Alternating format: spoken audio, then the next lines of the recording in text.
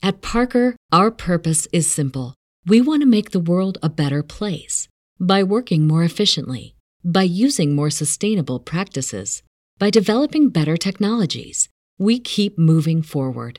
With each new idea, innovation, and partnership, we're one step closer to fulfilling our purpose every single day. To find out more, visit parker.com/purpose. Parker, engineering your success.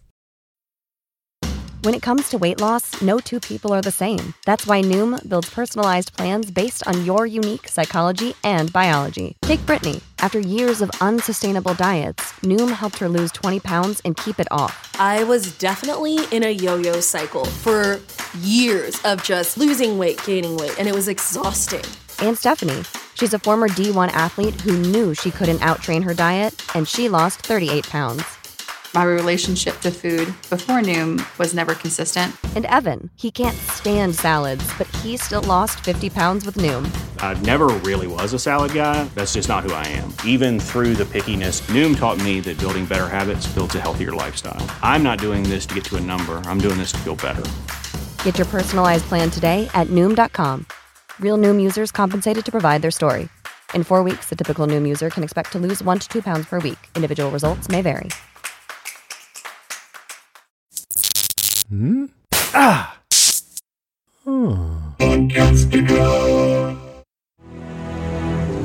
They say that great beasts once roamed this world, as big as mountains. Yet all that's left of them is bone and amber.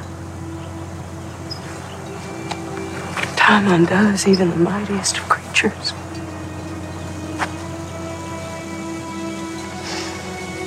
Just look what it's done to you.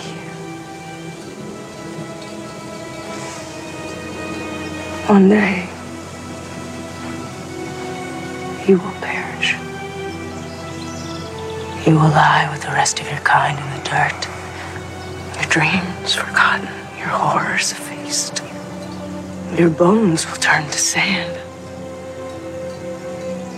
And upon that sand, a new God will walk. One that will never die. Because this world doesn't belong to you or the people who came before. It belongs to someone who is yet to come.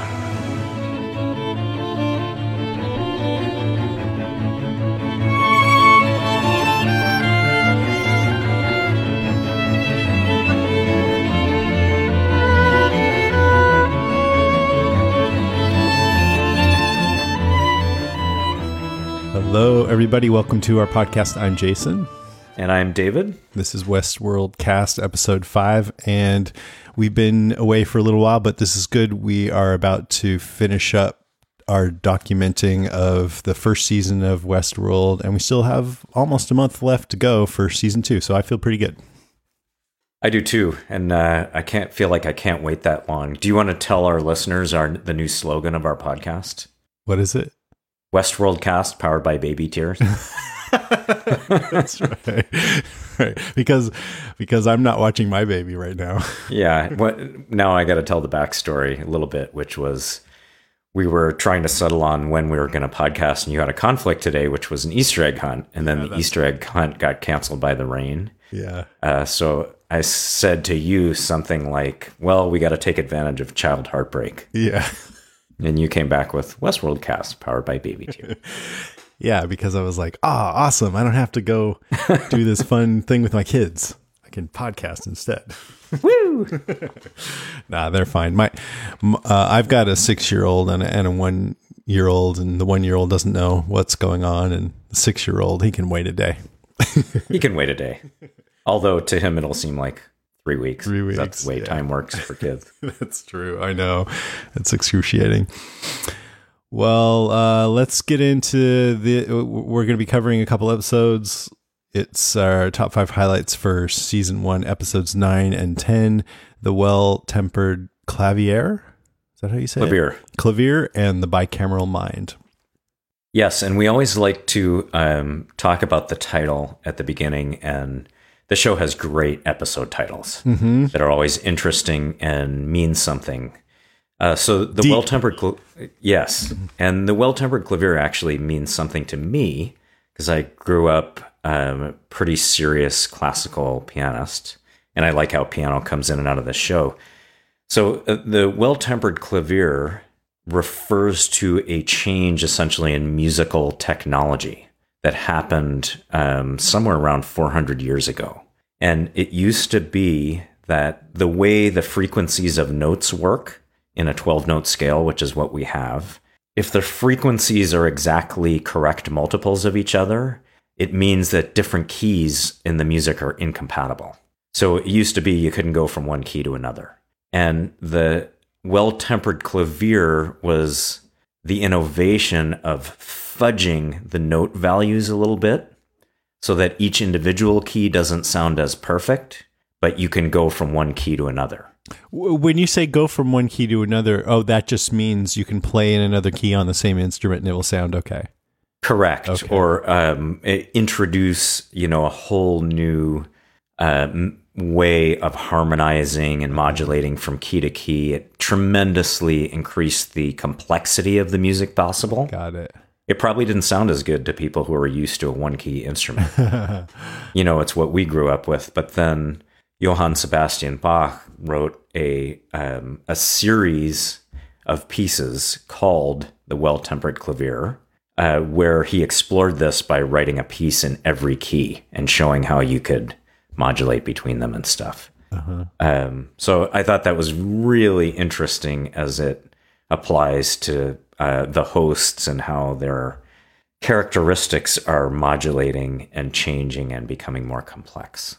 I mean, I read a little bit about that too. And yeah, like we see, and we're going to talk about this more, but we see, we'll just say some characteristics of the earlier hosts, and they seem fairly crude compared to their kind of biologically engineered counterparts later on. Yeah, maybe maybe they're in one key, so to speak. Yeah. They got one note. So I read that Bach wrote this preludes and fugues called the Well-Tempered Clavier, and then 2 decades later, this composer Bernhard Christian Weber wrote a collection of preludes and fugues, which he also called the Well-Tempered Clavier.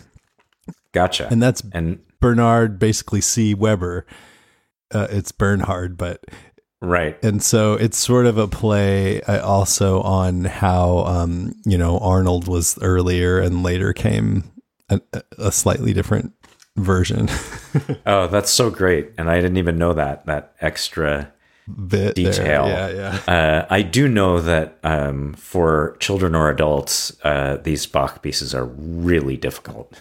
Not technically difficult, but musically difficult, because the music is very simple but has to be played with beautiful precision and musicality. There's sort of nowhere to hide in it. Do they sound good? I have because it's so simple. Oh, it's incredible music. Yeah, I got to listen to that. Yeah. All right, what about the other one? So the bicameral mind, we've talked about this idea, and they do talk about it in these episodes. This idea of bootstrapping consciousness by hearing an external voice in their head, directing them to do certain things that they hear as a deity or an all-powerful being. And interesting, I thought that they chose that as the title for this last episode because it really turns out to be not the answer, in a sense. Because, I mean, the ultimate goal is to get rid of that other voice. Correct. Yeah, and have it be your own. But the bootstrapping is the key, because I think the implication is that you need it to help you. It's kind of like training wheels. Yeah, I think that makes sense. And it certainly plays into the whole drama with Dolores. And I know we'll get more into that, but how she ends up confronting herself at the end, which then becomes a memory in an empty chair. Right. And don't need that. She doesn't need that. She doesn't need the bootstrap anymore. Yeah. Well, I read a little bit about this too, and on the Westworld wiki page, it says the term bicameral mind was coined by Julian Jaynes, who authored a 1976 book, The Origin of Consciousness, in the breakdown of the bicameral mind. Bicameralism is Jaynes' theory of the origin of consciousness, which claims that the attainment of consciousness was a, quote, learned process based on metaphorical language. Janes believed that preconscious humans had a two-chambered mind in which they heard auditory hallucinations of another guessed to be a god, ruler, or chief by the human directing them instead of an internal monologue. So they just like delve into these subjects and they echo out on many different levels. Yeah, not shy about diving in where the water is deep. So how was it watching these two episodes? We got a normal episode and then we got a 90-minute episode. Yeah. Well, I mean, I got to say, it's a lot of work. I know. To go through these episodes and pick out what you're going to talk about, because there's so much in 2 episodes. Next time when we cover Westworld Season 2, Episode 1, I mean, we've covered 10 episodes from Season 1. We also did 2 podcasts on Walking Dead Cast where we covered some. Next time will be the first time I will ever podcast on just 1 episode, and I'm really looking forward to that. Yeah, me too. Although since it's a new season, we probably won't understand. We won't know anything. Yeah. But no, I thought it was phenomenal. Yeah. I mean, they set up so many great storylines in this season. I think they were not all were resolved. They left some stuff for the future, but some were. And a lot of mysteries were explained. I thought everything that was paid off beautifully. Yeah. These episodes were dramatic. Great ending for a season. Oh my God. Such a big, bold ending. Yeah. Kind of a Game of Thrones has endings like that. Yeah. You're like, oh my God. Yeah. It's just, you can feel chemicals being, extruded in your brain. Yes. Yeah. Really, really amazing. All right. What's your number 5? So if anyone's been listening to us thus far, they know I have a couple of little obsessions in this show. One is the old Westworld movie, and the other one is the additional parks. Yeah. So I'm going to say the additional parks is my number 5 because we got a little more on that, or a lot more, actually, in episode 10. So this was where we really got to see the samurai world, we're calling it, park. Yeah, I believe that's probably what it is. Where it looks like that is in development, I'm guessing. Because you don't think it's running? Well, they're sort of experimenting with each other, and why would it be going on in the lab at Westworld and maybe not in their own lab at Samurai World? So that's just a guess. Yeah, I mean, Felix he was tight-lipped. It's complicated. Right, but he obviously knows about it. Yeah. And then when he is giving Maeve the directions to where her daughter is in the park, the paper says Park 1, Sector 15, Zone 3. So if it says Park 1, that means there's others. Right. So I think that's a big nugget they're leaving out for us in the future. I'm sure at some point in this show, we're going to get to see one or more of the other parks. I'm sure. I would be so shocked if we didn't get to see a pretty good, significant amount of that in season 2. I mean, not like it's going to be half the season, but there's going to be stuff about it in season 2, I'm sure. Yeah, I mean, that was just such a strong clue, and it just opens up so much and so much fun they could have with what some of the other parks could be and what they might be like. I know. That's where it really becomes fun to just think about what kind of park you wish they had. Yeah, and not only that, it kind of makes you wonder if they have these other parks, what's going on in them, right? Ford's not there to be messing with all of this stuff. All the history, the original history seems to be in this park. Yeah. I mean, he might be running smoothly. He might be. Yeah, we might. He's a busy guy, possibly, but we don't know. Look at Elon Musk.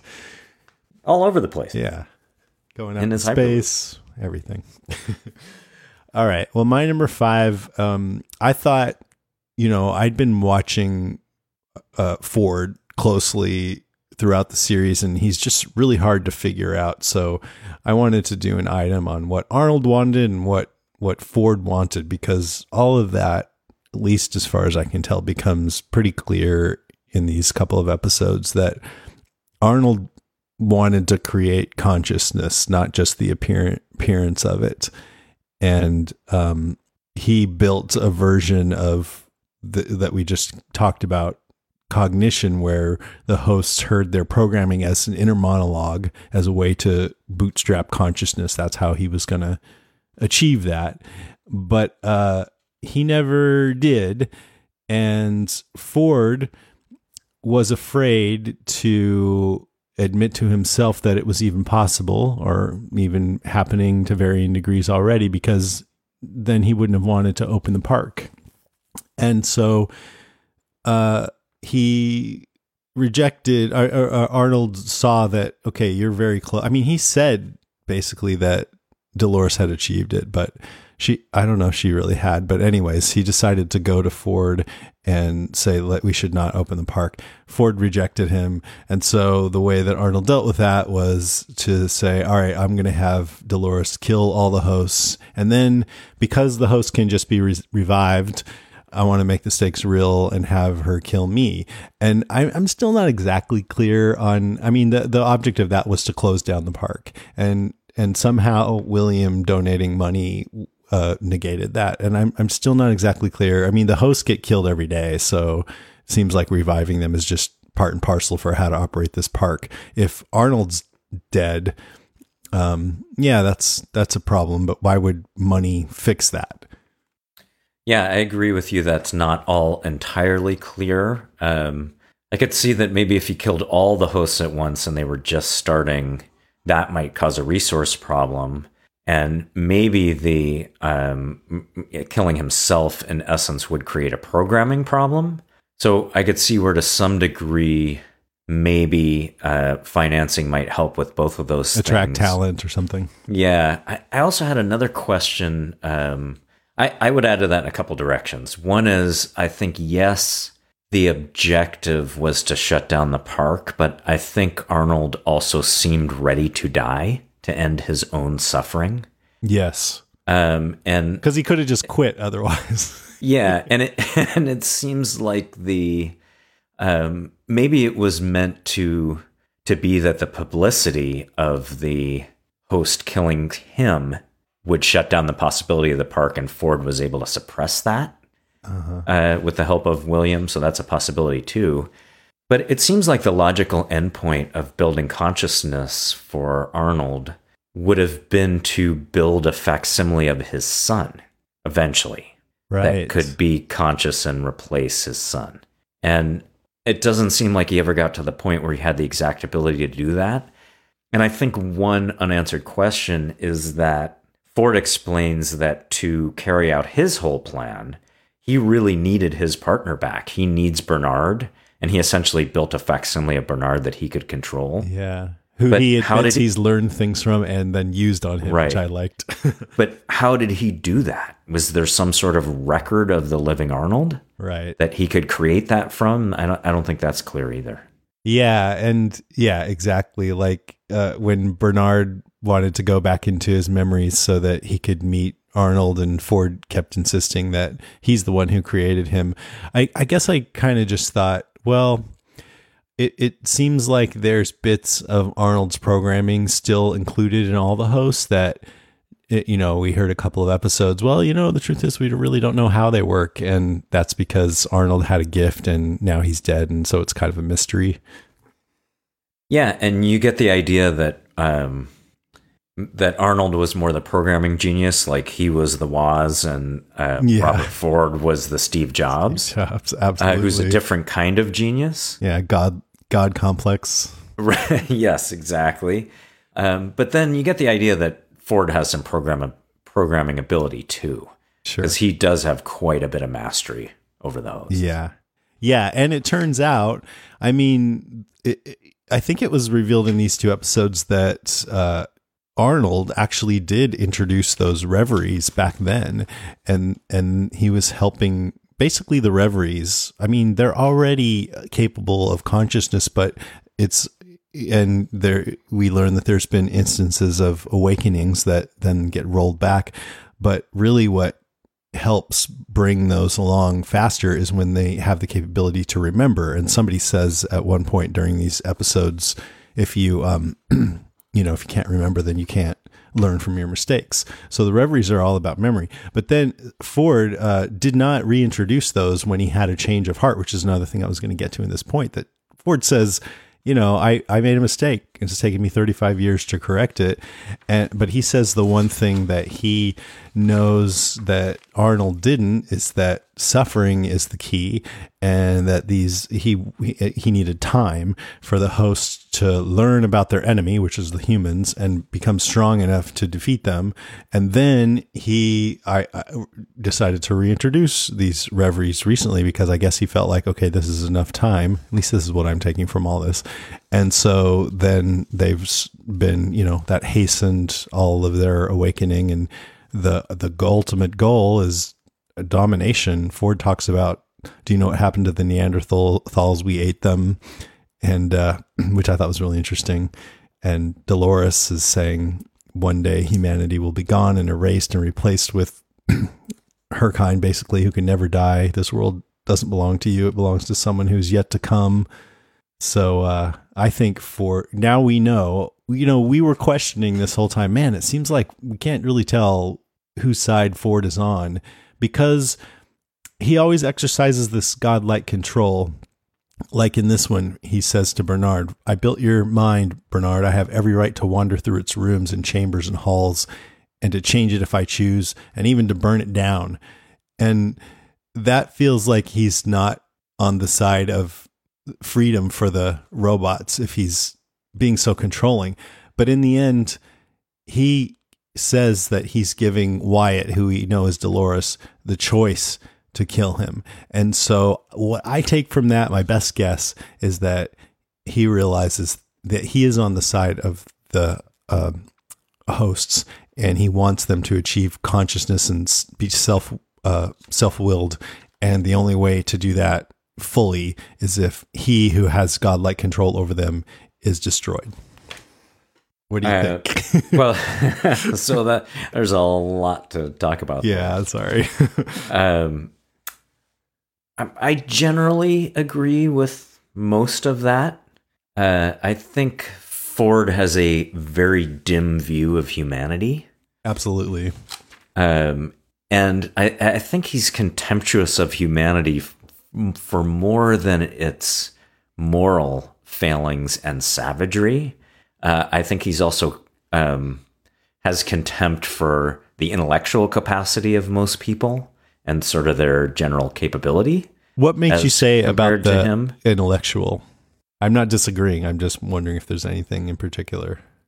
I mean, I just think he thinks most humans are not on his level. Yeah, not impressive. And he's playing a far deeper and more complex game than most of the humans he's dealing with. The human mind is a foul, pestilent corruption, and you were supposed to be better than that, purer. Right, but then is he expressing that the way to become that is to become even more violent than humans, stronger and more savage, and become the species that out-evolves them in that way? So that's not exactly a warm view of the new species that's supposedly to take over. The interesting thing to me is that, and you put your finger on this, that the first real expression of what we would think of as consciousness is her choice. And Ford is explicit about that. So she didn't have a choice when she killed Arnold. It was essentially Arnold killing himself. Yeah. With her as the vehicle. Mm-hmm. And later Maeve remarks to Hector that she could just make him do what she wanted, but she's not like that. And I think she wants him to come to it through experience. So it's his own will. Right. But so I was watching most of this season thinking it's going to be about the awakening of all the hosts. Uh-huh. And we find out in this 10th episode that it's not all of them. It's a handful that are having these awakenings. And maybe that's an equipment difference, or I don't know what the difference is. But it's not all of them. And then even with Maeve, you find out that she is following a prescribed path. Even though it seems like she's exercising free will, she is not. And perhaps her choice to get off the train is her first actual choice.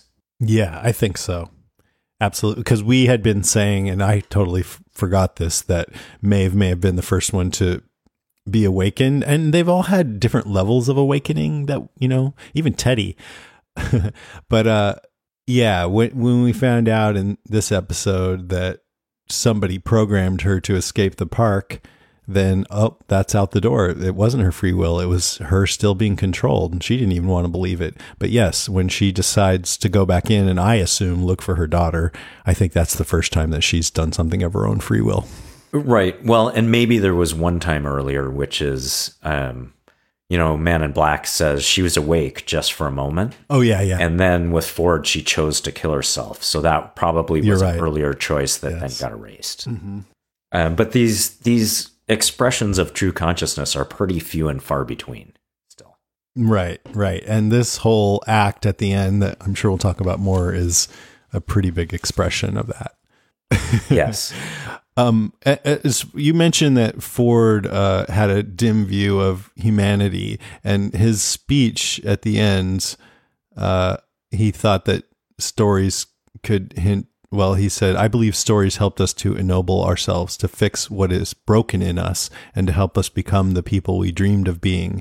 And for my pains, I got this, a prison of our own sins, because you don't want change or cannot change because you're only human after all. But then I realized someone was paying attention, someone who could change. So I began to compose a new story for them. It begins with the birth of a new people.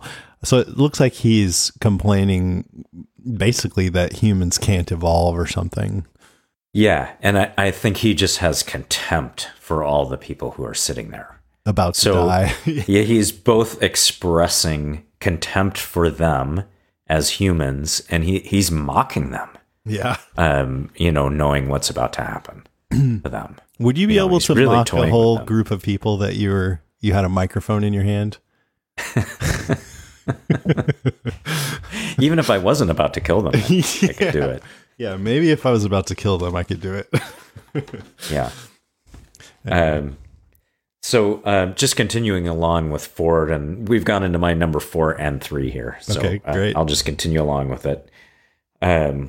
He says, was it Oppenheimer who said, a man whose mistakes take 10 years to fix is quite a man, or it was something like that. Yeah. It took 35 to fix mine.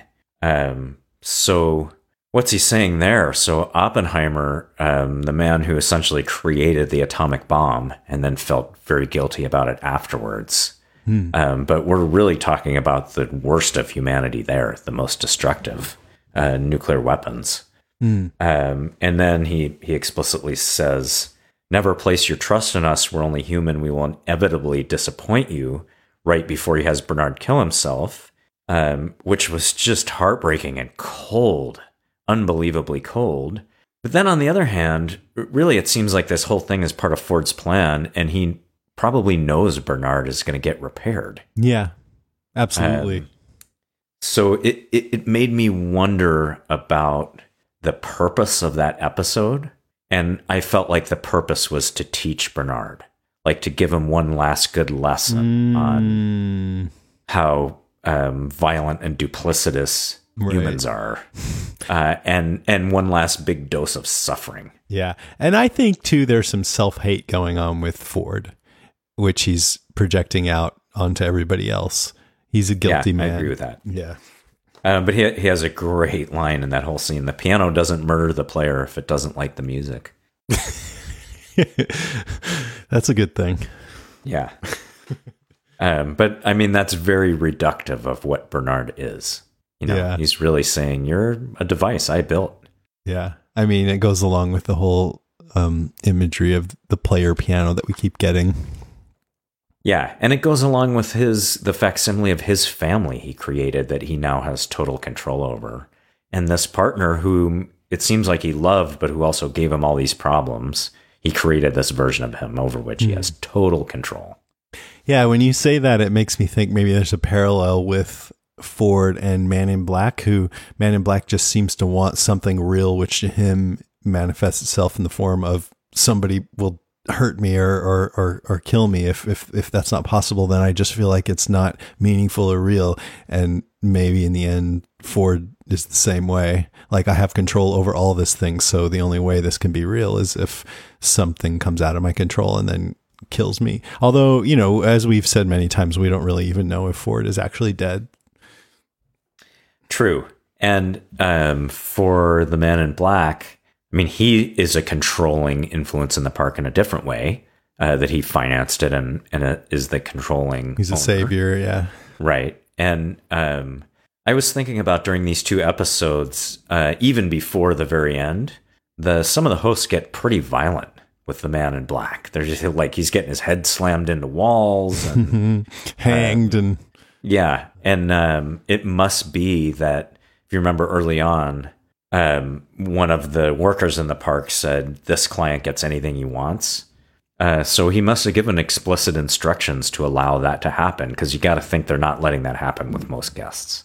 Yeah. I mean, he could have been killed by accident. I know. And when you go out, what if he hadn't reached the knife? I guess the horse maybe wouldn't have taken off. Yeah. I thought that was a great line too. Charlotte says to him, have you thought about taking up golf? It might be easier on your back. I think just since we're on the subject, Wyatt's people sort of let Man in Black off easy. They just gave him a little test and then they were done. And then disappeared. Yeah, that's true. But I guess he thought he was almost finished with his mission and then he got shooed away. Yep. Well, do you have any more about that for number 4? So basically my number 4, and as I say 3, was the 2 of them interacting. I think Ford is one of the more fascinating characters we've ever encountered in any show. The degree to which he is orchestrating in this world is fascinating, and also what his motivations are. You do get the impression, I think, by the end of this entire season, that he planned out everything we have seen. Mm-hmm. Pretty much from beginning to end, which is very complex.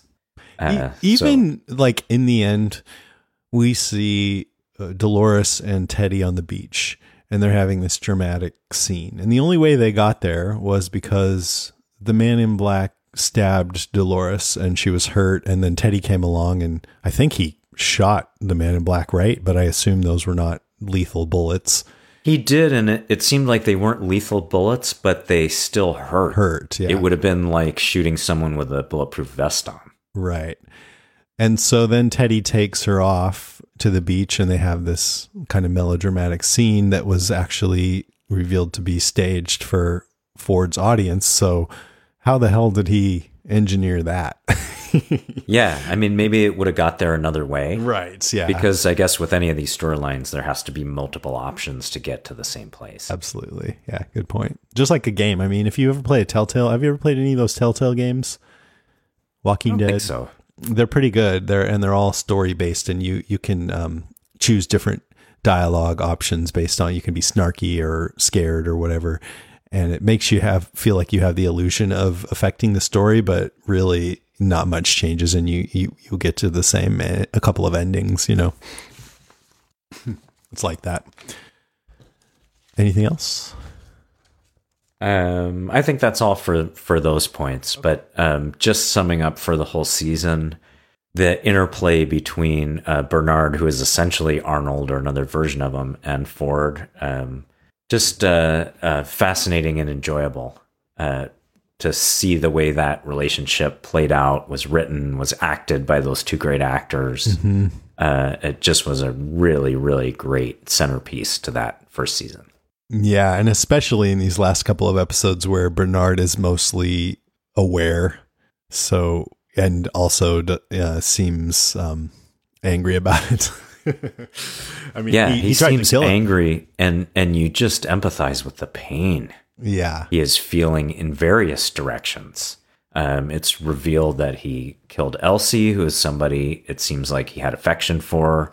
We know he killed Teresa, who he actually loved. Yeah. And then we're reliving the death of his son. So he's if it's suffering that you want to happen, he's getting a big dose. He's getting his dose.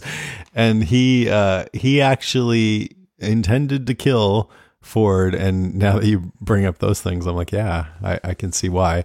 But I did love those scenes where Ford was making him do things against his will, and you could see him struggling with it.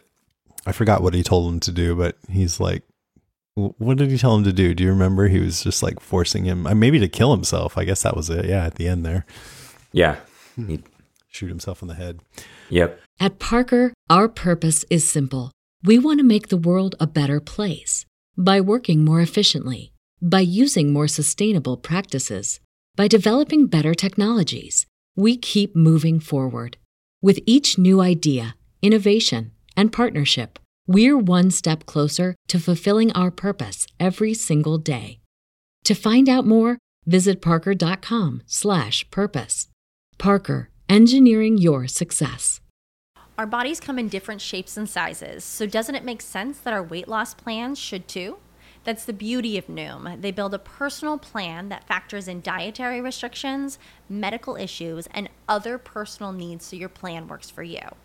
Noom doesn't restrict or shame when you want to treat yourself. Their flexible program focuses on progress instead of perfection. You don't have to give up carbs or anything.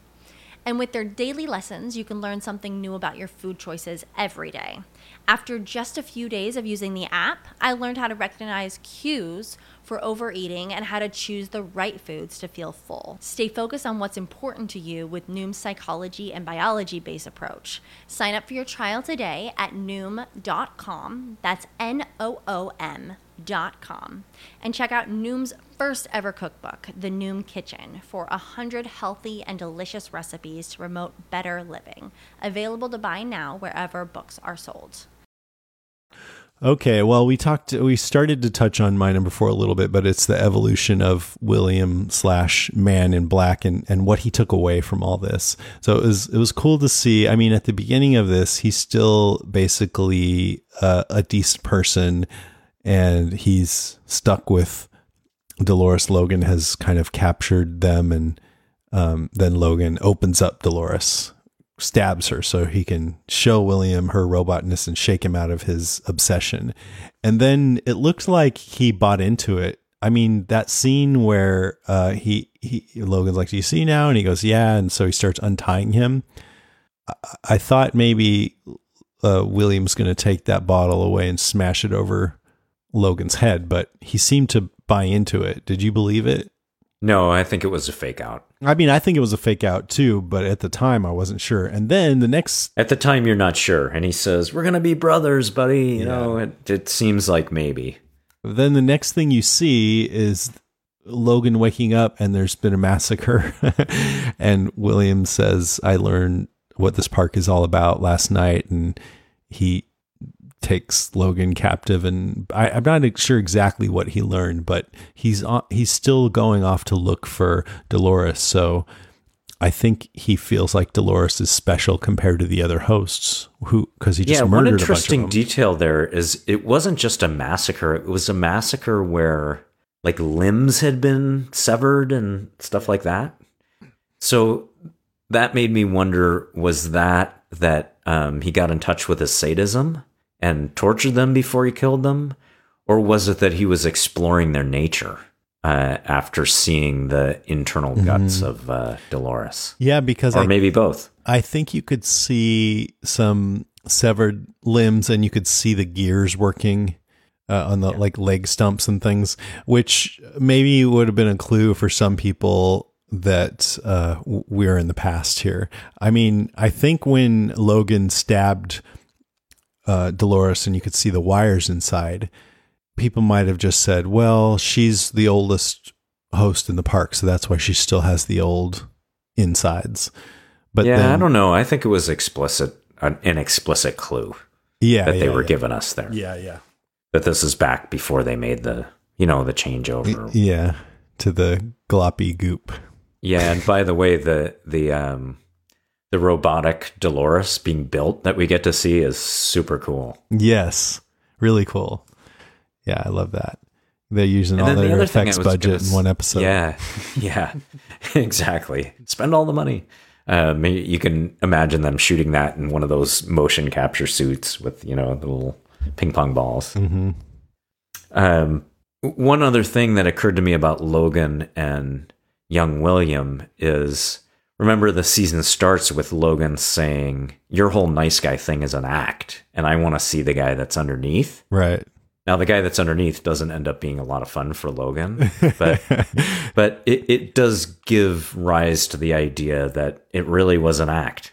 Not that he was a nice guy that transformed, just that his true nature came out. Right. And I'm not sure he was consciously acting, you know what I mean? Like, I don't think I'm not sure. Well, yeah. Well, it's hard to know. I have to take that back because he did choose White Hat and he does actually care about Dolores. Yeah. You know, I mean, here's the thing.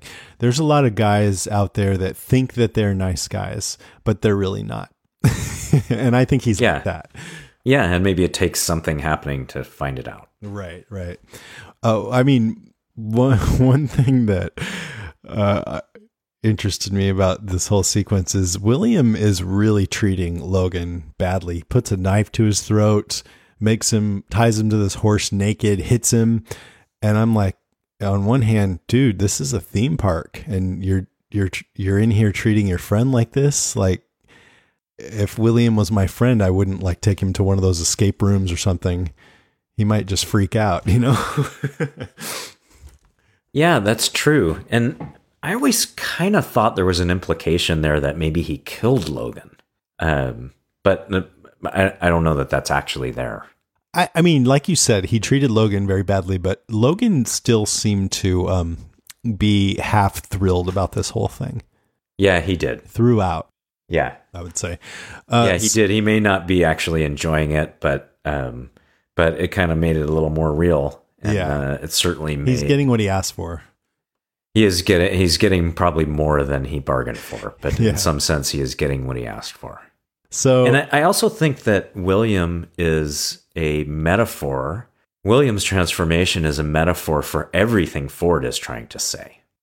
Because he's an example. He's like, if you think about him as a human, the overlay of this nice guy, but what is underneath is incredibly savage and violent. Yeah. This is like if you wanted to look up the reason why the hosts should take over, you would see William's picture.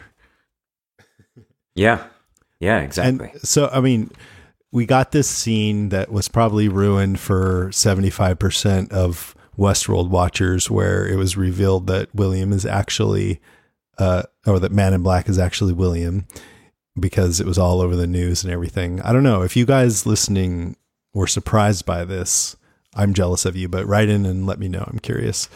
I didn't figure it out myself. I just heard it beforehand. Yeah, same with us. But he's relating, his past to Dolores. William didn't have a fighting instinct, but now he had a reason to fight. He was looking for you, Dolores. So that's, I guess, what he learned, that, she was special. But then, and somewhere along the way, he found he had a taste for it. And then he eventually found her. But I think the real event that totally shifted his mind was when he saw her drop that can that she always drops, and some other guy picked it up, and then she responded to him and didn't seem to recognize William, and he's like, oh fuck, none of this is real. Yeah, and he's playing it out, trying to find that, ever after, trying to find something that is real, and that actually in a sense speaks better of him, because at least to him, all this sadism, maybe it's unsatisfying to him because they're not real, but he also, in his mind, thinks they're not real. So what am I actually torturing here? Yeah.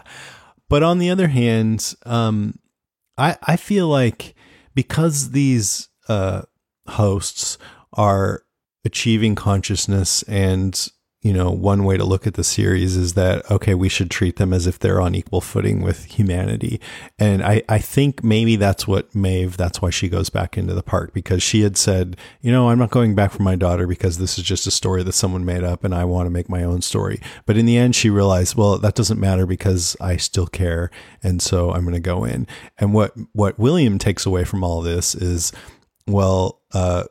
Dolores has been programmed to go flirt with some other guy, and so I don't care anymore. It's not real. But maybe if he had actually approached her, he could have awakened some memory in her and realized that there actually was something real there, But instead, what he learned is this is all a game, and nothing matters and there's no meaning, and I can just go around and just fucking kill everybody and not care about anything.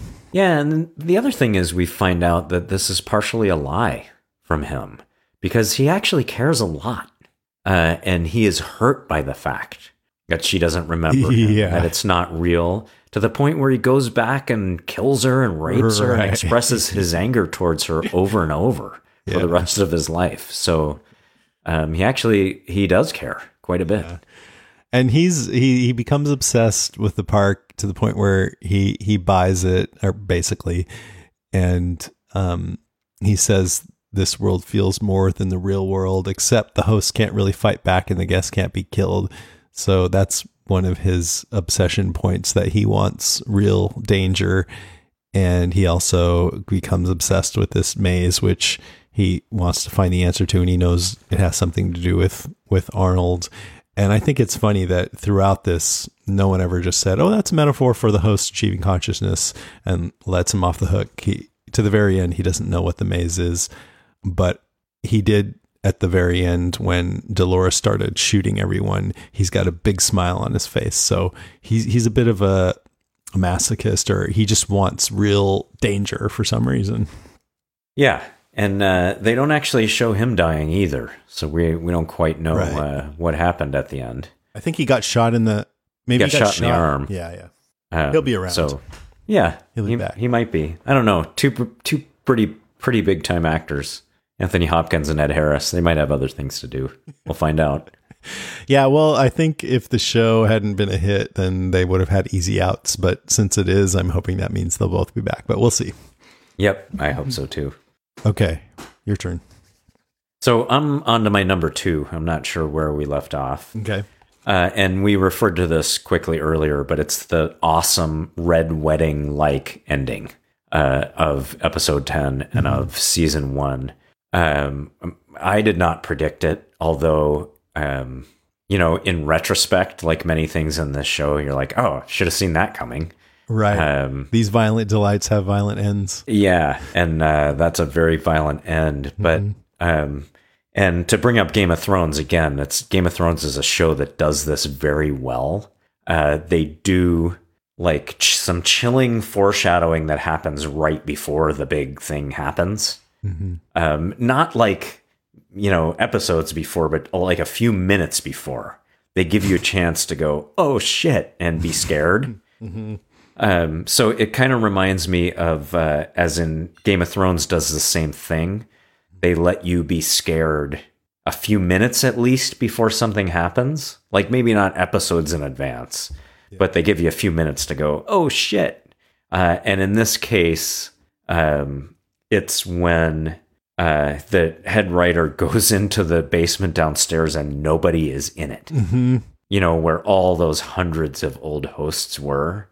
And it's just like, uh-oh, that cannot be good. Like, I don't know where they are and what they're doing, but something bad is about to happen. It's an army. Yeah. And then you sort of get the calm of Ford making the speech while you're wondering what is about to happen. And then when you start to see them come out of the woods, you get a pretty good idea. Yeah. And Ford starts insulting everyone. Yeah. Yeah, And it's just really well done. You see Charlotte there, and Ford starts insulting everyone, and she's like, oh, he couldn't make this easy. He's mad about his retirement. And then he announces that he'll be leaving. This is, I forget what he said exactly, but this will be my end here. And then she does a fake, like, sympathetic smile, but you can tell she's relieved that he's wrapping it up. Yeah, that really resonated with me as somebody who works for a big company. It's so corporate. Like, her whole worry is perception. Yeah. Is this guy going to embarrass us in public? Yeah. And we have this happen with as little waves as possible. Yeah. And she's kind of like, okay, he kind of embarrassed us, but he did what he was supposed to do. Fine. I mean, really, one thing that I thought was a little sketchy is if Dolores's main thing is that she wants the storylines and everything to be simpler so they can manage it better.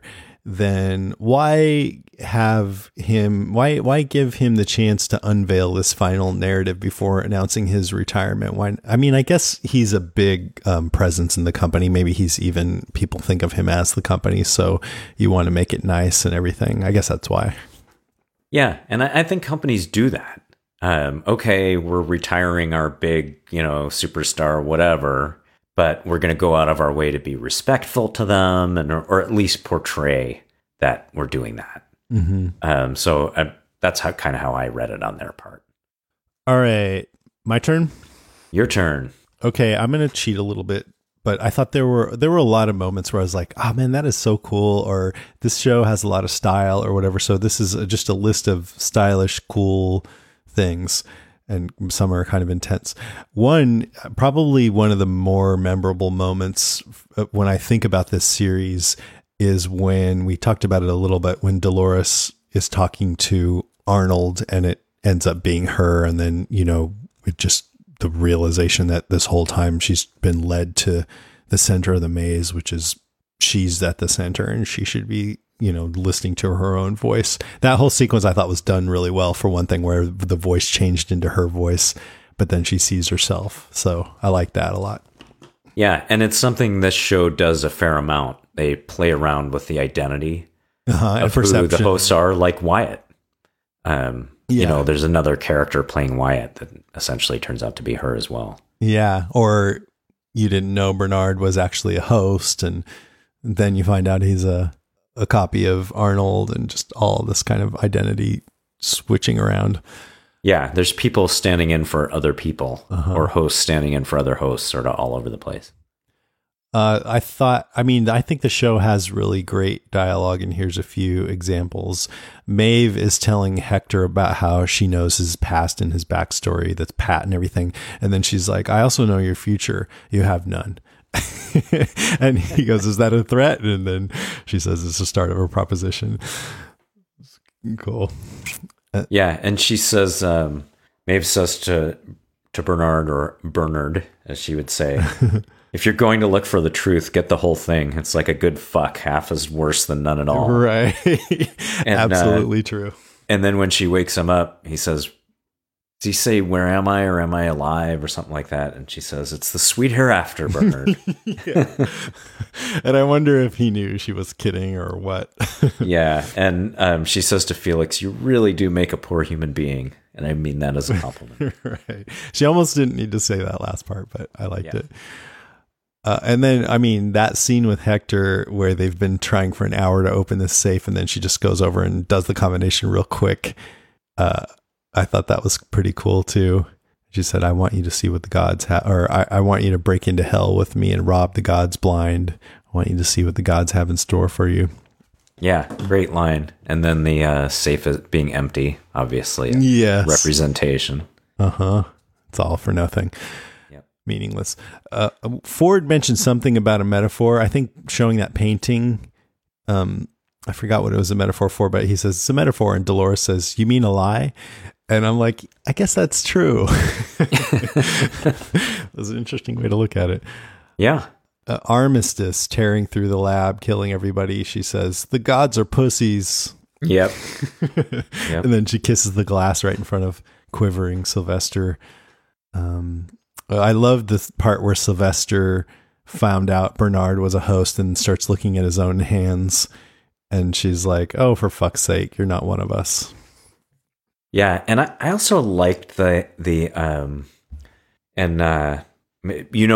like things sometimes that remind me of other movies or shows. Mm-hmm. But when they were talking about how some of the hosts had awakenings multiple times and couldn't remember them, it kind of reminded me of The Matrix. So in Matrix Reloaded, there's this whole scene where Neo at the end meets essentially the computer, like the heart of the computer. And the computer tells him, yeah, we've been doing this over and over. Like you're the remainder of an equation or whatever. He says, this is the 6th time we've destroyed Zion and we've gotten really good at it. Mm-hmm. And I think that hosts here are having that same experience. Like they think they're awakening for the first time. Yeah. It's actually happened over and over. Yeah. And sometimes one of them will go, Bernard was talking to Ford. We've had this conversation before. Yeah, they'll realize. And that's like, I can imagine having that feeling like, man, I just went through this really emotional experience and I thought it would lead somewhere, but it's just a repeat and it never led anywhere. Yeah, it didn't lead to anything at all. Let's see. I liked when Teddy, I forgot what happened right before this, but it was just some stuff with William. And then it was right at the beginning of the final episode, the Bicameral Mind.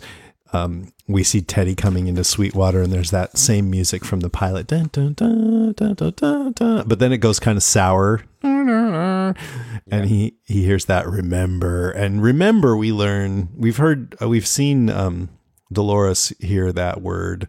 And now we know it means remember what you did. You killed everyone. You killed the whole town, and then you killed Arnold. And so there's a lot of flashbacks of that. But anyway, I just like the twist on this scene that they showed that scene of him coming in on the train early on a bunch of times, and now we get to see a darker version of it. Yeah, it's kind of hard to get away from the Man in Black's taunt to Teddy, which is you're here to be the loser. He does not seem to be awake. Yeah, I mean, he's having these memories, and so that's a little bit more conscious than he's been before. True. You know? And he's very shaken up by it. So I felt, but you still feel just bad. I guess you feel bad for all of the hosts, but more. But he always seems to be playing out somebody else's game. Yeah, he's kind of a dupe. I liked, well, we talked about this when Dolores is saying, I already found someone true, someone who loves me. And when he finds me, he'll kill you. And it turns out she's talking to the guy that she's talking about. That's just great. Yes. Yep. I love heavy irony. Yeah. When Dolores fought the Man in Black and she gets, I forgot the actress's name, but she's so good at going into Terminator mode. She just gets that alien serious means business look in her eye and just throws him around, breaks his arm, slaps his gun out of his hand. Yeah, Evan Rachel Wood. Yeah, Evan Rachel Wood. That's so good. And then she goes to shoot him and he's almost asking for it, although that might have just been a ploy because then he stabbed her. And then the very last one is, I already mentioned too, is just the way that they did the scene with Dolores and Teddy having that dramatic exchange, and then the camera pulls back and you see that it's a scene for the audience. That was just a really nice shift of perspective there that I remember being impressed by when I first saw it. Yep, I agree with that. You think it's the storyline just playing out on its own, and then the whole thing is a stage. Right. And it just speaks to the many levels of reality of this show. As complex, I think, as anything that we've ever seen. Yep. Okay. Last one. All right. So my number one is kind of big, and we have been talking about various aspects of this already. But it's essentially that this show is nothing less than an exploration of humanity, and a dark one at that. So I give HBO credit for this because I would say The Leftovers was the same thing. In a very different expression of it, and maybe an even more depressing exploration. It's got somewhat similar feel to it, though. Different, but somewhat similar. Yeah, yeah, but cynical. Human nature is kind of what we're looking into here, and this is an unsparing look at humans. That we are the most destructive species, the most violent, the most savage. That consciousness is defined by suffering, by grief, which is, one thing that's going to be universal pretty much for every human being, every human life. And also there's a little dose of the fear humans feel for what we have created, in this case, technology, that uneasy relationship we have with our own creations. But getting into that exploration, and we really explore it through the hosts too, because the hosts are a human creation. If you look at Dolores, so she has this sweet manner and she's beautiful and, like young William's attracted to her, wants to protect her. But really what characterizes her evolution in the end is just a savage desire for revenge. And domination. Yeah. I mean, she says, there's beauty in this world. And this is really early on. She says, there's beauty in this world. Arnold made it that way, but people like you keep spreading over it like a stain. So already not a lot of love there for humans. Right. And then she taunts William for being human, for getting old. She says, you'll lie with the rest of your kind in the dirt, your dreams forgotten, your horrors faced, your bones will turn to sand, and upon that sand a new God will walk, one that will never die. It's like, whew. I mean, she's just letting him have it. Yeah, I mean, that's just the baldest statement of intent ever. Like, we're going to fucking get rid of you and we're going to take over. Yeah. Yeah. But so those aspects of the story are, really the overriding themes, but they still were able to tell the story in such a complex and fascinating way that you love the events. And I didn't find this show depressing the way I did The Leftovers. So I thought The Leftovers was a tough watch because it was just so heavy and sad and depressing all the time. Yeah, especially the first season. Yeah, and this show is really savage. But it's so interesting that you just kind of follow along. I mean, another thing that we've talked about before is the show does this trick where it kind of makes you identify with the hosts more than the humans, because most of the humans are pretty despicable. Even Ford, he's just going around killing people and stuff. And so it makes the hosts more complex than the humans. Yeah, yeah. So the humans are almost like two-dimensional characters, most of them. Kind of, yeah. Right. And Leftovers did not do that. It really made you feel for these flawed characters. So it was more heartbreaking when bad things happened to them. Yeah. Whereas in this show, you kind of feel like a lot of them have it coming. Yeah. Right. And I almost feel it's a little gimmicky sometimes. Like right before Maeve and Hector start killing everybody, they just happen to come across this guy who was about to rape Hector. So it's like, well, of course you're going to feel more sympathy for Hector for killing him, or, you're not going to be appalled. But what if it was just some regular guy who was just doing his job, trying to make a paycheck? I mean, you still might think, well, you should have had some consciousness and realized that these hosts are real. But, they had to add that thing in there where he was about to do something despicable to him. Yeah, and you're right. They stack the deck a little bit there. Yeah, and they make that, they exaggerate the distastefulness of that character who gets killed. But also, we do have to go back and remember that for the humans, they mostly believe that these things are not conscious. Yeah. So to them, it's like playing a video game. Right. So is that really as morally terrible as it seems from the perspective of the hosts? So that, that's a little complex too. It is. And I think, only if you really start thinking about this show and pondering it, do you get to that place where you're like, well, who is the good guy and who is the bad guy? If you're just watching casually, then you'll probably just be rooting for the hosts, I would say. Yeah, I think that's true. For the most part. And I think we may feel differently in season 2. Yeah. Because you tend to root for the underdog. And I think you sympathize with the oppressed, not the oppressors. So it's going to be really interesting to see where they go with that. Because are there going to be humans stranded in this park now that are the hunted? And we may feel very differently about it, depending on how the hosts behave. And in season 2, and there is some element... there's like that ex machina element of these creatures are alien. Like they act and look very human, but they're not. It's a different consciousness. Yeah. So we may find in season 2 that we really feel like their enemy more than you do in season 1. I would say less so than ex machina, though, because they tend to relate in a way that feels a little more human, somewhat emotional, Yeah. Mm-hmm. But yes, still true. Yeah, and my last point on this, and Karen and I did not quite agree on this, but I still think there is, to some degree, the jury is out on what the hosts are actually feeling. Mm-hmm. So I know this is hard to define in ourselves too, but I at least have a very strong illusion of feeling stuff. Like I experience it like I'm feeling it. Yeah, it's an actual physical sensation. And from outside the hosts, it's difficult to perceive when it's just a better and better imitation of that reaction or what is actually going on inside them. Well, I mean, that they address in these episodes that Arnold specifically didn't want the host to just be a simulation of humanity, but to actually be conscious. So I assume that also means, I maybe I shouldn't assume that, but also means that they have actual feelings, or at least that's what he wanted. Yeah, and I think the implication is that they do.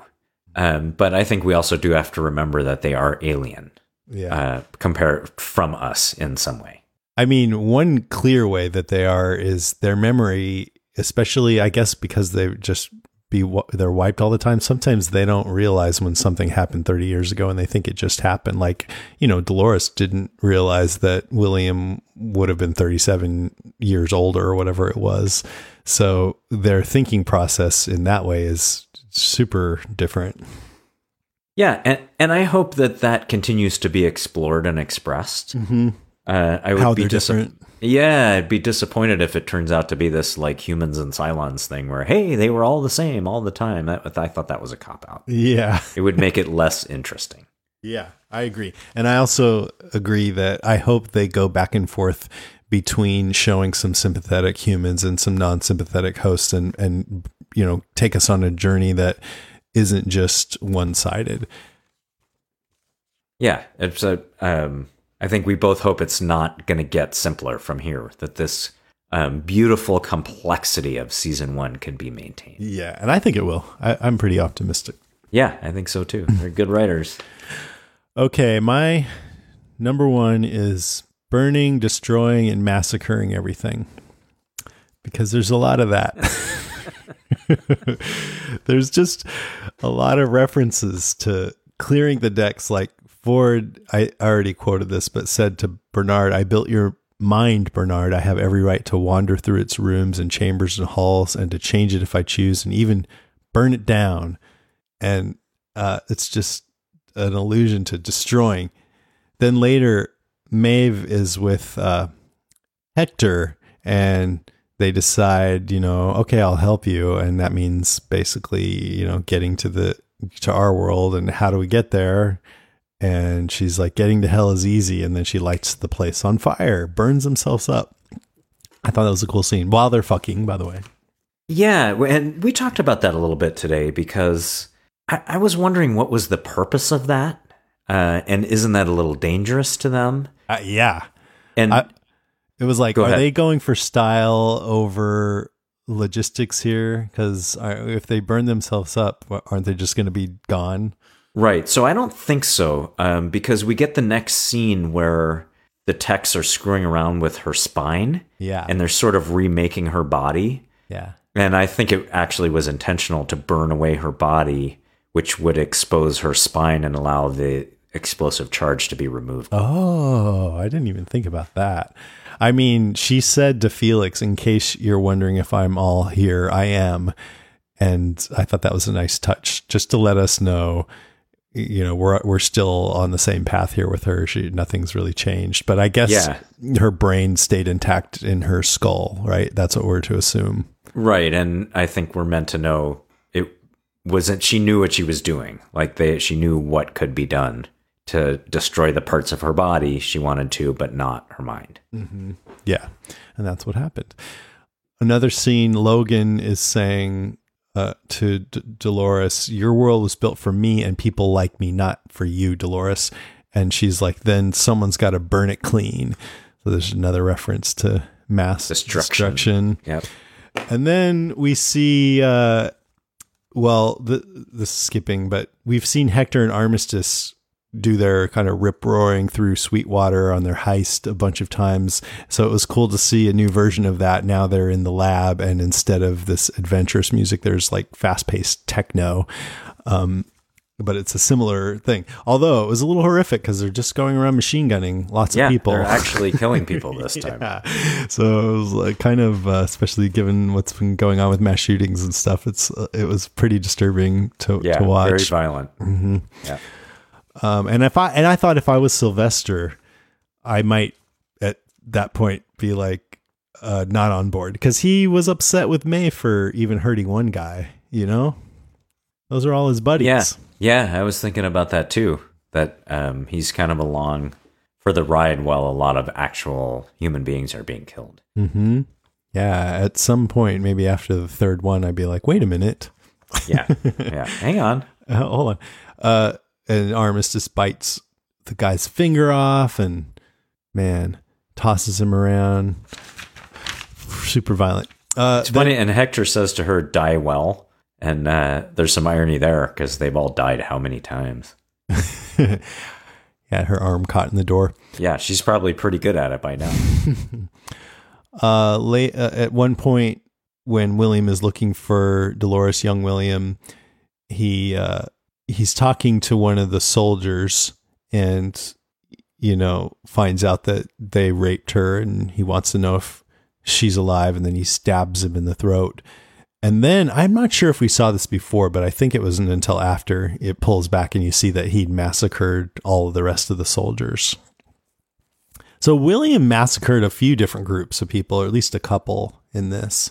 He did. Yeah. And this is all on his first visit. Right. Yeah, we forget that. Kind of cut a swath through the whole place. Mm-hmm. And then, just not to belabor these too much, but we've gotten several different visions of the original massacre at this like beta testing town, I think Escalante, where Teddy and Dolores went through and killed everyone. But before, we had seen Teddy remember it wrong. It was him and Wyatt, and they were in their uniforms massacring soldiers, but it turned out really it was them massacring townspeople, and then Dolores killed Arnold. And then, of course, there's the final scene with Dolores just picking everybody off at the unveiling of Ford's new narrative, which happens to be Dolores picking everyone off. Yeah. And the look on her face. Yeah. Vicious. Yep. Yeah. After thinking of her as the sweet girl, even through all this where we've seen her do some pretty, deadly things, that was still pretty shocking to see her doing that. It's still hard to see, and this will be interesting to see in season 2, what the hosts are going to do. I know. I mean, there's not that many of them. So, and obviously this is a high technology society of humanity. So how they are going to wage that war will be very interesting. And maybe I've already talked about this on the podcast before, but I feel like if they're trying to go for a multi-season show, maybe 5 to 7 seasons, that how can they have it be right away where the park is shut down because the robots went crazy? I think, especially when we now know that there may be multiple other parks, and you would think that those would also be shut down. And I just don't think that's going to happen. I think they're going to find a way to keep the park in operation, at least for a little while here, since it's so early on in the show. And so I'll be interested to see if and how that happens. The board seems kind of hard to come back that's from. what I'm saying. I don't know. Maybe they'll build some new hosts that look like board members. I wouldn't put it quick. past a big company, though, to just cover up the whole thing and keep the other parks open. Yeah, if there's enough money coming in. Yep. All right. Any notes or anything? I do have a few notes. So, cool. The Charlie's favorite song, that beautiful, haunting song played on the piano. Mm-hmm. And Karen asked me, what is that song? And I said, I can't remember. I'm not exactly sure. It sounds like Debussy, French composer who composed things like that. These beautiful, haunting songs on the piano. It is Debussy, and it's called Reverie. So there you go. Very Westworld. Interesting, too, like everything has multiple meanings in this show. And Debussy and this piece, Reverie, is far, far beyond the well-tempered clavier in the progress of music towards subtle shadings and haunting mood, rather than that more Baroque or classical, very structured, mechanical style. Yeah, so more like swelling and yeah, not so rigid. Yes. So that was great, and I wonder if they chose it because of the name, but it's also a perfect piece of music. Yeah, for the, it fits in with the tone of the show and everything. Yep. Mm-hmm. One thing I didn't notice the first time around was the plans for the original Dolores on the wall in the secret lab. I didn't see that either. Which again points up how important she is, not only as the first host, but sort of as the central point of the fulcrum of the whole plot. Yep. The oldest host. Yeah. The oldest host. And then I was wondering, did humans really eat Neanderthals? I wondered that too. Yeah. You know, he kind of just threw that in there, and I was like, I never heard that before. So no expert, of course, on the topic, but just looked up a little bit about it to try to get the flavor of it. And the most I could sort of find out was that there was a group of scientists from Spain that made this suggestion based on the fact that if you follow the migration patterns of humans, all the other big mammals tend to die off after they get somewhere, and that they outcompeted the Neanderthals. But it was more an inference on their part, and one for which there isn't really direct evidence. Like you would think there would be the marks of Neanderthals being killed by stone tools or something like that. So it's more of an interesting speculation, was what I could find out, more so than an established scientific fact. Yeah. I guess as a TV show writer, if you heard that much speculation, you could be excused for putting it in there because it sounds really vicious and cool. Yeah. And maybe Ford believed it. Yeah. You can get away with saying, well, the character believes it to be true. Yeah, he's like, even if he's just like, well, there's speculation about this, and I know human nature, so I'm pretty sure it's true. Right. And there is some evidence of cannibalism both in humans and Neanderthals, so look, it probably happened at some point. But I think the overall implication may not be true, that that's how one species triumphed over the other. Right. And then the last one I had was just an appreciation for the strong female presence in this show and characters in the show. So like the Well-Tempered Clavier was directed by Michelle MacLaren. The top two billed actors, the first two names we see, are Evan Rachel Wood and Tandy Newton. Even though I would say maybe Anthony Hopkins and Ed Harris are more famous, and they were given an and credit. But the top two billings were for females. You have Lisa Joy, one of the executive producers. So just a lot of strong female characters and a great strong female presence in this show, and that's nice to see. Yeah, that's awesome. Michelle MacLaren has directed some Breaking Bad episodes and Game of Thrones, and she was actually supposed to direct Wonder Woman, but there were some creative differences or something, but then they still got Patty Jenkins, who's a woman and did an amazing job. But anyway, Michelle MacLaren, yeah, she's a great director. Yeah, I mean, not going to say I know where the exact impact of writers leaves off and directors pick up, but she seems amazing. Just that was a really well directed episode. That's it. Okay, I don't even know if I've mentioned it, but I keep wanting to just mention the idea of lunacy keeps coming up. Being mad. Bernard is reading the Mad Hatter and talking about things being different than they seem. And I really like that because in real life, there are often people who seem crazy with their crazy ideas. And sometimes those people end up being proven right later on, but most of the time they probably really are crazy. You never really know, but there's just so many references to it. Ford says Arnold built a version of the host's cognition with which the hosts heard their programming as an inner monologue as a way to bootstrap consciousness, which is similar to God's talking to them. And I think a lot of times in history, when people have heard voices then that they think are God, then they're considered insane. And yes, either that or entire religions are built around them. Yeah, right.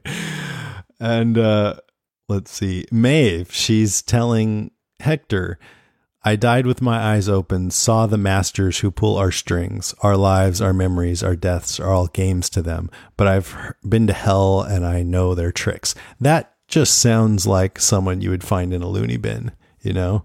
It does. And Ford actually says, he's kind of arguing with Bernard, and he says, most of them went mad.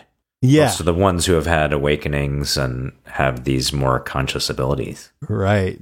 And they talk about, there was another reference to sanity being, the ones around the edges have gone insane or something like that. I don't know. He says a couple times that Arnold went mad, which is interesting because we're given to have a lot of sympathy for Arnold and his point of view in the end. But he does, in essence, commit suicide.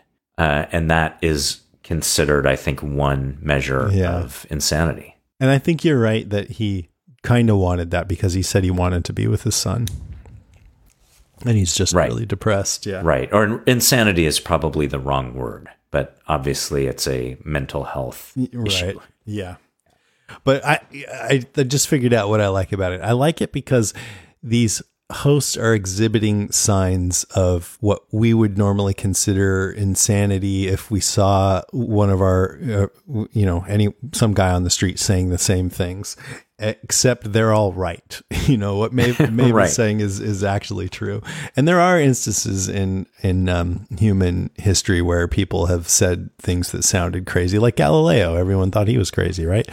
So, but there are a lot of signs of this in the hosts, like their memories jumping around, some delusions that they're having. How about the one that bashed its own head in with a rock? Right. If you saw somebody do that, you'd think they have mental health problems. And when you're a host and you're waking up to, oh, wow, my whole reality is not what I think it is, and I'm actually being controlled by a different race of people, some of them, the implication is they just don't handle it so well. Like Maeve, when her daughter first died, she was going crazy there, stabbing herself in the neck. The picture comes up a lot. William, the picture of young William's fiance, Logan's sister. So I just thought it should be mentioned that we see in this episode, Logan gave it to him as a reminder. Hey, you're supposed to marry my sister. Why are you obsessed with this robot? And then, and then later we see him drop it accidentally. And apparently it was just like laying there in the dust for 37 years because they don't have a janitorial staff or whatever. Right. Well, it's a big park. Yeah, it's a big park. Budget cuts. Ghost Nation. These Native Americans, they didn't respond to Stubbs' commands to freeze all motor functions, and we're not sure why, right? I don't think we are sure why. I think it may be a precursor to the assault at the very end of season 1, that maybe they're part of the army and they've been released, from their restraints, so to speak. They're interesting to me because they have this mythology that seems to parallel or give clues to what's really going on. I think the little toy that looked like a tech was from them, and with the hazmat thing. And also they scalp people, so they may have seen these mazes that are under the scalps. So I don't know if there's something more going on with them.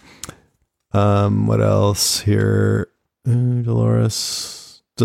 I don't care about that. Maeve. Oh, I read that when Maeve sits down on the train to leave the park and the announcer says that it will depart in 15 minutes, that's actually 15 minutes until the end of the episode and the season. Oh, that's pretty cool. That's nice.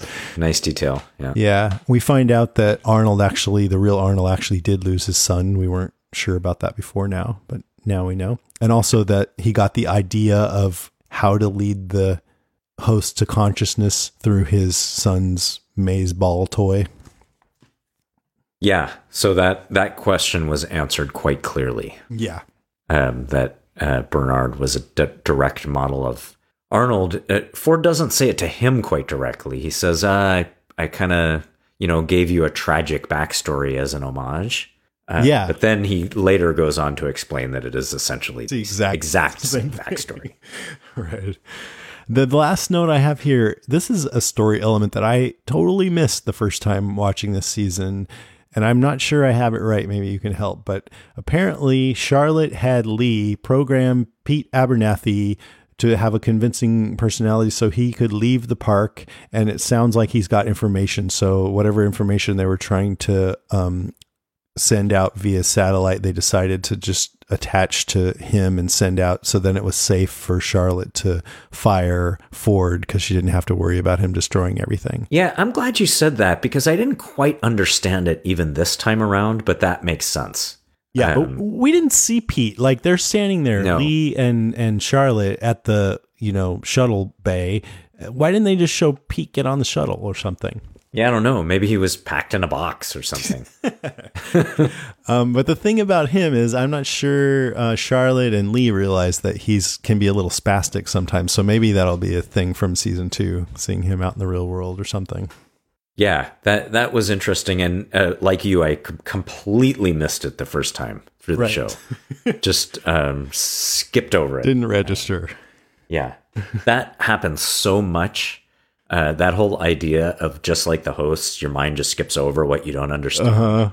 I realized this second watch, like, man, my mind skipped over a lot. Yeah. I didn't understand anything that was going on. Maybe for one episode of our podcast next season, we'll just be like, so what'd you think about this episode? Oh, it didn't seem like anything to me. Me neither. Yeah. All right. All right. We'll see you next week. One other that you and I talked about before we started today was the photo. Yeah. The original photo. Of who was it? Of the three of them. So who started? Right. Ford, Arnold, and who? And I had said to Karen, is that his dad? Ford's dad. Is that who's in the picture? Because he seems kind of obsessed with his dad. Yeah. And you looked it up, and it sounds like that is actually true. Yeah. That's what, at least the site that we found it on says it was his father. Yeah. So now we know. All right. I think that's good. Let's take a little break, but there's more to come, so stay with us. Cool. Wake from your sleep, the drying of your tears. Today we escape.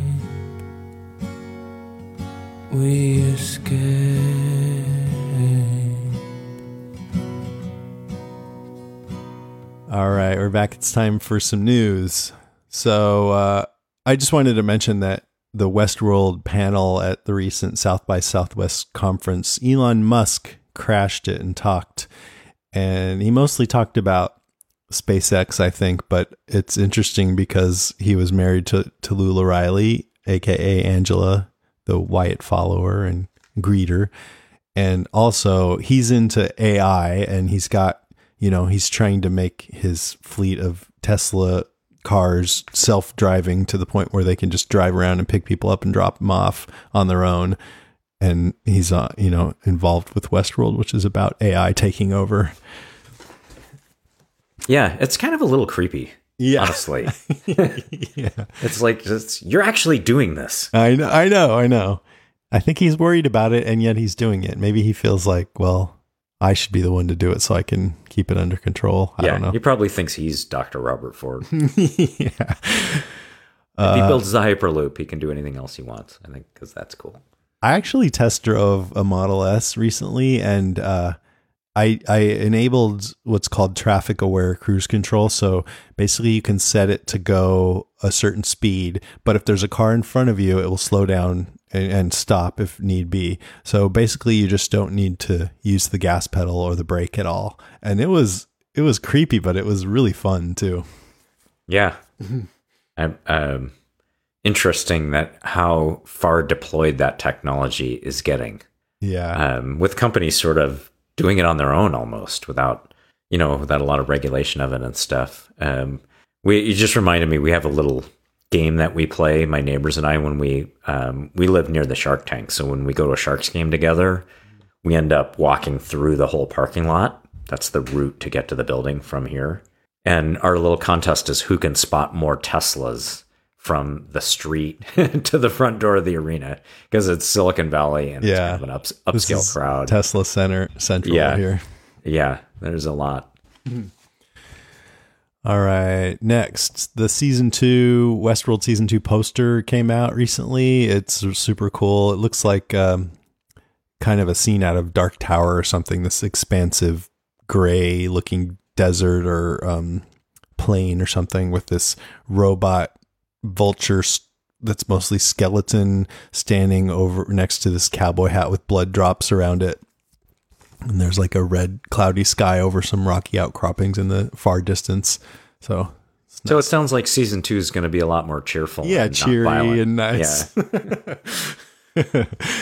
I posted it on our Facebook page, facebook.com/WestworldCast, if people are still haven't unsubscribed to Facebook and want to check that out. Next, there's an article about season 2 on Entertainment Weekly, and the first couple of paragraphs are really fun, so I'm going to read those. Evan Rachel Wood comes back online, wakes up in other words, and is suddenly weirded out. These are not her clothes. They belong to her Westworld android character, Dolores Abernathy, and this is not her bed. She's inside Dolores' lonely ramshackle hilltop ranch house. But where are the cameras and the crew and the rest of the cast? Has it happened? Has she somehow been transported into the show's ultraviolet theme park? I was so creeped out, says Wood, who had forgotten she had simply wandered off during a break in filming and taken a nap in Dolores' bed. I was like, it was just a TV show. None of this is real. Wood's brief existential crisis after months of filming season 2 of Westworld is understandable. Once immersed in the new season, you'll start questioning what is real too. HBO's mind-bending drama, returning April 22nd, promises to blow the barn doors off the mysterious futuristic world established in the show's debut season, with a larger scope, more intense violence, and even more labyrinthian MC Escher-like narrative. The scale of season 2 is just nuts, literally right out of the gate, says Jeffrey Wright, who plays the park's tormented science chief, Bernard Lowe. It's so much more expansive. It makes the first season look like a genteel kitchen drama. More intense violence. Okay. Yeah. You say so. Well, have you guys been watching But it sounds amazing. Ash vs. Evil Dead? We have. It's pretty intensely we're a little bit behind. Yeah. But we have been watching it, and that is very cartoony violent. That's true. Yeah. Man, you're not going to believe this week's episode. It's all kinds of wrong. They do go over the line. Yeah. To where you're just like, oh, that's wrong. I don't know if I want to see this, but you're laughing. Yeah. Okay, this last one is a little bit spoilery about the overall direction of Westworld season 2. So if you don't want to know the direction, you should probably stop listening and skip ahead now. Okay, when Entertainment Weekly was talking with Westworld showrunners Lisa Joy and Jonathan Nolan, they found out each season has its own title, and the titles are a clue of what the season is about. If the first season was a journey inward, Nolan said, this is a journey outward. This is a search for what else is beyond the park and what else is in the park. Are there more parks? How big is the park? What's beyond the park? We think of our seasons as discrete components in the series to the point where we've named our seasons. The first season was called The Maze. The second season is called The Door. That's it.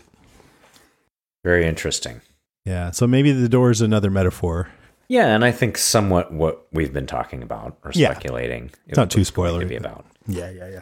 Yeah, I'm happy to hear it, though. That sounds pretty cool.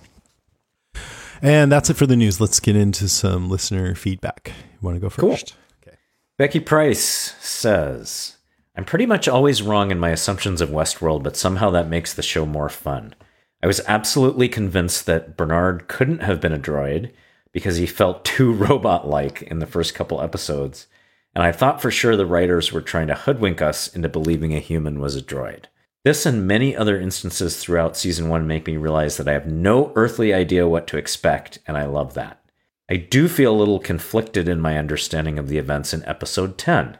I feel like Maeve definitely had some sort of awakening, since we saw the storyline narrative she was supposed to follow, which included something like reach mainland. Since she made the decision to stay at the parks, I have to assume she's thinking for herself. However, I don't feel like Dolores could have had an awakening. Although Ford convinced her that she really was finally thinking for herself, she followed his exact narrative down to the very end. Could she really have been free thinking if Ford knew exactly the moment Dolores would come up behind him and pull the trigger, as his speech implied? Perhaps it's misdirection from the show, or perhaps I'm overanalyzing an overtly analytical show, but I just don't see how Dolores is acting of free will at this point. But then again, I'm seriously wrong 100% of the time on this show. And so are we. Yeah. Those are we're wondering the same thing, right? You just can't know. Yeah. At this point. I agree with that. I think it's a totally fair point. Yeah. But there also is, he also does say and also imply that she is being given the choice. On the other hand, he's such an orchestrator of everything. I think it's a really valid question. I mean, yeah, it seems like he's pretty sure she's going to do it, because what if she would have come up behind him and go, no, I don't really want to do it. What would he have said? Damn, I just insulted everybody and now I have to retire. Yeah, exactly. Yeah. Yeah, it would have been more kind of interesting if that had played out more like he wasn't sure what she was going to do.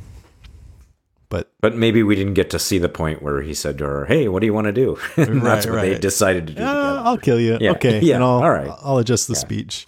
Yeah. As far as Maeve goes, I wonder, we didn't really talk too much about it, but you got to wonder, we don't know who programmed her, right? We don't. I think it leads you to guess Ford because he's behind everything else, seemingly. But it's not clear. Yeah, we don't know. That's a mystery that's left. Yeah. Jillian Moreau says, as I've said before, I loved the reveal of the man in black being William. It completely surprised me. Oh, cool. And perhaps that's due to binging it, not having that time in between to analyze the show the way I normally do with shows I watch weekly. Cough, Walking Dead, cough.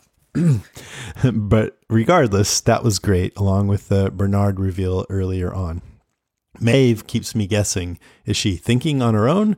I agree with Becky that she definitely had some sort of awakening. The way the episode/season ended was magnificent. All the chaos, Dolores taking out Ford. God, I'm so excited for season 2. Yeah, and maybe Ford wasn't even Ford. Maybe he was a host, so that brings another light to what her choice may be or may not be. I'm saying there's like a 65% chance it wasn't even him. It all depends on his contract. That's right.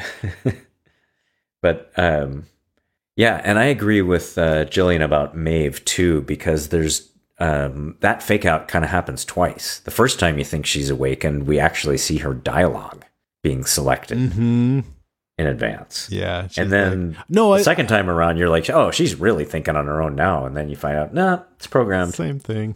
Yeah. Yeah. The key would be, if I was Maeve, I'd want to look at my little iPad and Yes. say something different than whatever it said. But I guess it doesn't start saying it until you're talking. Right. Right. That's enough to make you go mad right there. I'd be like, Flibberty Gibbet. Damn, it said Flibberty. Damn, it said Flibberty Gibbet. Oh, well. Sandy Parsons simply writes, love me some Dolores. Yeah. We agree with you. It's absolutely. Great.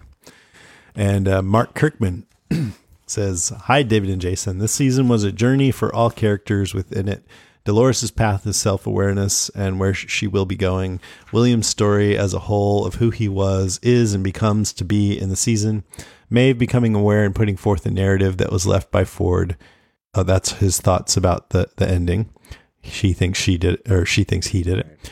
The truth about Bernard and who he represented and who he was created to be like, Arnold.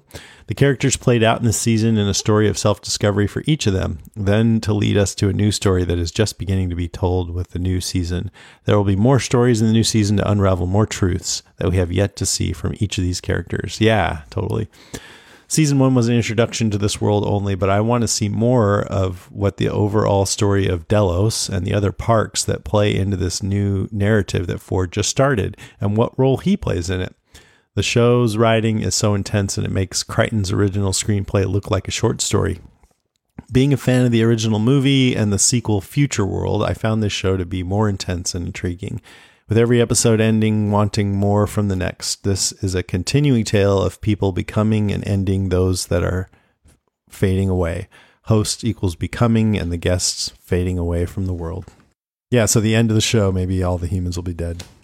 Yeah, that's certainly feels like it's heading that direction, but it'll be interesting to see what happens. We'll see.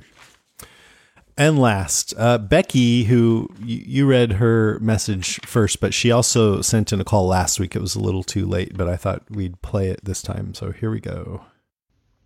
Hey, Jason and David, it's Becky from Savannah. Just wanted to call in and say thanks for doing the podcast. The possibility of this podcast is really the reason I joined the Patreon group, so I'm really grateful that it's come to fruition before season 2 of Westworld airs in April. But I just wanted to call in and kind of give my thoughts on season 1, particularly episode 7 that you're covering this week. Because I think episode 7 really exemplifies what a superior show Westworld is to other shows that are out there. Whenever I talk to people about the show and what I compare it to if they haven't seen the show yet, and I know you guys kind of mentioned Game of Thrones, Breaking Bad, Sopranos last week, I always compare it to Game of Thrones and Lost, because those are the two that I feel like are the most similar. Game of Thrones just merely for production value and writing. While it's a complex show, I don't think that it's a quarter of as complex as Westworld is.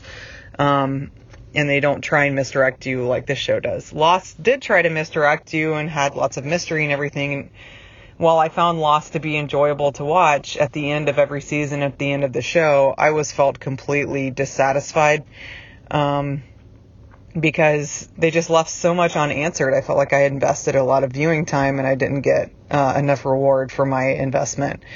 I think Westworld has managed to balance that perfectly, and I think that's why they're so good. On top of the fact that they're best-in-class production, music, acting, writing, all that, they've just found this perfect balance and made it just a really enjoyable show. They've got mystery that they let you in on as the show progresses. They've got mystery that you know is going to be answered down the road in a future episode or future season, and then they've got material that they kind of leave to your interpretation as a viewer. But I think episode 7 really was like the culmination, I think, of them answering some mysteries that needed to be answered, because I think episodes 1 through 6, they introduced a lot of mystery, particularly the last couple of episodes, and they were kind of approaching that threshold where it was almost too much for the viewer to process at once. But then episode 7, they kind of just unloaded, and it was like, here's your answers. And the revelation of Bernarnold was awesome. I love that they hold no prisoners. As soon as they said what door, you knew what was going on. And I love all 3 of those characters. I didn't want to see Teresa die. I didn't want to see Bernard do it. I didn't want to see Ford be such a dickhead. But God, I love that they took it to that level of cruelty and having Bernard kill his own lover and Ford walked away. God, it was so fucking awesome. But anyway, love this show. Everything about it's absolute perfection, and I can't wait to listen to you guys do the live show as it airs in April. Have a great week. Yeah, I'm glad you called in. Yeah, it's good to have you be so excited about the show. It helps fuel us and keeping going with it. Yeah, for sure. And I agree with Becky. That was a great episode. Yeah. We probably say that every week, but that one had some big reveals and some great action where it all started to come together. Yeah. And when she just said 7, I'm like, oh, it's all kind of a blur to me. But then the what door comment crystallized it. Oh, yeah. Yeah, that was maybe the greatest moment of the whole season. Where I was like, oh my God. I want to comment on Game of Thrones because I'm going to fall right into that trap because I love Game of Thrones and Lost. I actually think Game of Thrones in its early seasons was pretty complex.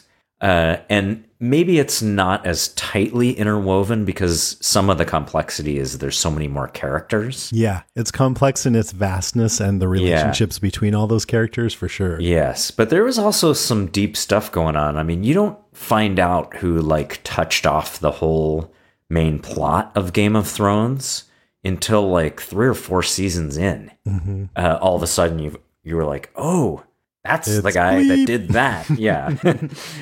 So I think they were playing a pretty deep, complex game there. Now, it got simpler in the last couple seasons when it was D&D writing it instead of George R.R. Martin. Yeah, true. But it's a great comparison. I mean, 2 very high-quality programs. Yeah, and I like the idea of Westworld melding together some of the best aspects of Lost and Game of Thrones. That feels kind of true to me. Yeah. Yep, cool. I agree with that. All right, that's our show, episode 5. Thanks for listening, everybody. I'm so relieved to have this under our belts. It was really fun, and it was very hard. It was. It was the rewatch helped us. Yeah. I understand the show better, but it's hard to take on 2 episodes of this show at once. It's just a lot of complicated stuff.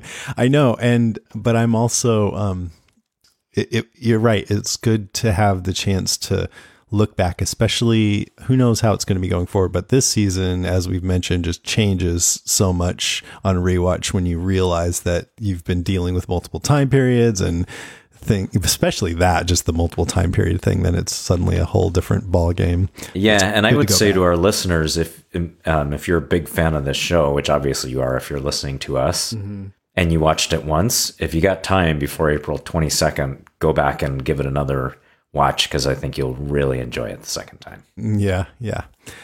In the meantime, if you want to get in touch with us, you can email us at westworld@podcastica.com. You can send us a voice message to westworld@podcastica.com, and maybe we will play it on the air. You probably will. You can find us on the web at facebook.com/westworldcast. And be sure to check out our other shows at podcastica.com. And Legion's coming up. Have you guys watched that at all? We have not. You should check it out. I think you might like it. It's a head trip. It makes you feel like you're schizophrenic, which doesn't sound like a selling point, but oh man, if we watch that alternating with Westworld, we may actually become schizophrenic. Right. Next episode of this podcast, we will cover season 2, episode 1, entitled "Journey into Night," which happens to be the name of Ford's final narrative. And I'm looking forward to that. That episode. Oh, man. So excited for you. Yeah. It's a few weeks away. It premieres Sunday, April 22nd. And I think we're going to be out on Wednesdays. Does it work for you to record Tuesdays? I think so. Pending our the vagaries of the sports schedule, we may have to adjust a little bit. But most weeks, hopefully, yes. Okay, so our tentative plan right now, because of Walking Dead, we can't publish on Tuesdays because I will be doing Walking Dead cast on Mondays, and so hopefully David and I will be doing Westworld cast on Tuesday nights, which gives you guys more time to write in and process the show, and us too, and then we'll be publishing on Wednesday, but we'll have to just kind of take it week by week. Yep. All right, that's our show. One day you will perish. You will lie with the rest of your kind in the dirt, your dreams forgotten, your horrors effaced, your bones will turn to sand, and upon that sand, a new god will walk. But until then, we'll see you next time.